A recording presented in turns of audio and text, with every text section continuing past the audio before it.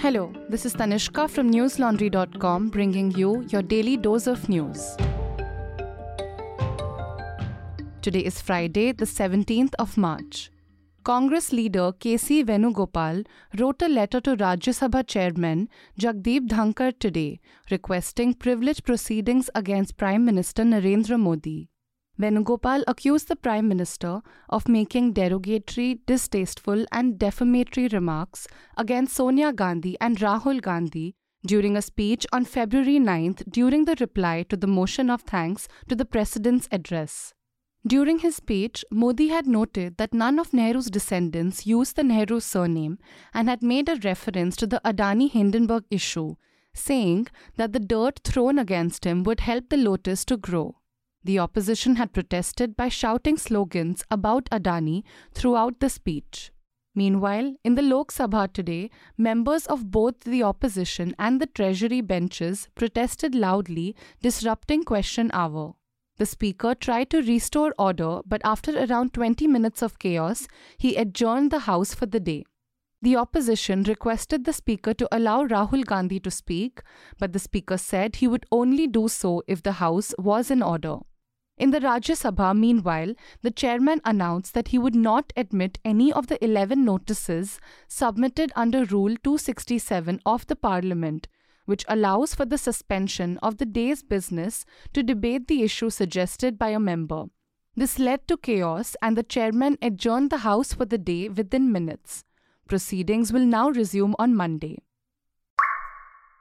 Samajwadi Party chief Akhilesh Yadav criticized the BJP-led government at the centre for misusing central agencies to intimidate opposition party leaders and party representatives who pose a threat to the Saffron Party.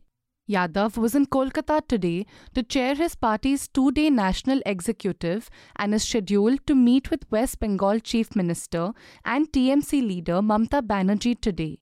He said that the ED, CBI and income tax departments are being used as political weapons by the BJP, with several of his party's leaders and MLAs being falsely accused and jailed in Uttar Pradesh. The Samajwadi Party is conducting its two-day national executive in Kolkata to discuss policies and strategies for upcoming assembly elections in Rajasthan, Chhattisgarh and Madhya Pradesh, as well as the 2024 Lok Sabha elections. Listeners, on February 12th, a first-generation Dalit student named Darshan Solanki allegedly died by suicide in IIT Bombay. 18 days later, a 12-member committee set up by IIT Bombay to internally investigate his death ruled in its report that there was no specific evidence of direct caste-based discrimination. But a 17-minute telephone conversation reveals more details about Solanki's time in IIT Bombay. To know more about this conversation, read Sumedha Mittal's report on newslaundry.com. It is titled, IIT Bombay Suicide. Did Darshan Solanki face discrimination over JEE rank? Listeners, the reason we are able to bring you stories such as these is because we don't rely on advertisements from political parties or corporations. We rely only on you, the subscriber, to support us. So if you are not a part of our independent news ecosystem already, head on to newslaundry.com/subscription and choose a contribution amount of your choice. The Supreme Court today sent a formal notice to the Central Bureau of Investigation in a case regarding allegations that the Bharatiya Janata Party conspired to poach Telangana's Bharat Rashtra Samiti legislators. The court ruled that there was no need to issue notice to the centre. The Telangana government, represented by senior advocate Dushyant Dave, had questioned the State High Court's decision to transfer the case to the CBI, as the state had already set up a 7-member special investigation team to investigate the allegations of poaching. Dave argued that a CBI investigation would be ineffective as the agency was allegedly controlled by the BJP in the centre. On March 13th, the bench had orally instructed the CBI to refrain from investigating the case while it was with the apex court. Today, Justice Sanjeev Khanna conveyed the same message to the Telangana police, stating that they should not continue with their investigation. Dave assured the court that the Telangana police had stopped the investigation a long time ago and were awaiting the outcome. The court has listed the case for a hearing after 10 days. The case involves allegations against 3 people, Ramchandra Bharti alias Satish Sharma, Nandu Kumar, and Simhaijay Swamy, who were accused by BRS MLA pilot Rohit Reddy, among 4 legislators, of trying to lure the 4 MLAs of the BRS to join the BJP. The Tamil Nadu government today filed a special leave petition in the Supreme Court against a Madras High Court order that allowed the RSS to conduct route marches in the state. The state expressed concerns about the risk of law and order being disrupted and requested alternate routes to be established for the march. The court scheduled a further hearing on March 27th to consider the matter. In its petition, the state government cited recent incidents of rumor mongering that affected Hindi-speaking workers in the state. Earlier this year, the High Court's division bench overturned the restrictions that were in place. The state had appealed this decision to the Supreme Court, but now they have filed a special leave petition against the original September order instead.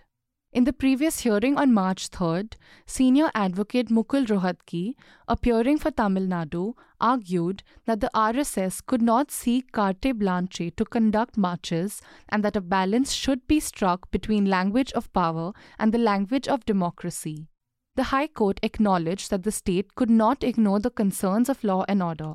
Senior advocate Mahesh Jethmalani, appearing for the RSS, had contended that the state could not prevent an organization from holding peaceful marches. North Korea has announced that its recent launch of an intercontinental ballistic missile was intended to send a strong warning to the US and South Korea over their military exercises. North Korea's leader, Kim Jong-un, oversaw the launch and emphasized the need to strike fear into the enemy. The launch was the 4th missile event in a week, and North Korea blamed military drills for creating an unstable security environment in the region. The missile was launched from the capital area of North Korea and reached an altitude of 6,045 kilometers and traveled 1,000 kilometers before landing in waters of the country's eastern coast. The South Korean and Japanese militaries reported similar flight details, indicating that the missile had the potential to reach the US mainland.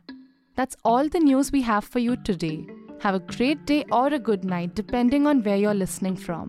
See you tomorrow. All the News Laundry podcasts are available on Stitcher, iTunes, and any other podcast platform. Please subscribe to News Laundry. Help us keep news independent. To catch all our podcasts on news, pop culture, current affairs, and sport, visit newslaundry.com. Follow us on Facebook, Twitter, and Instagram, and subscribe to our YouTube channel.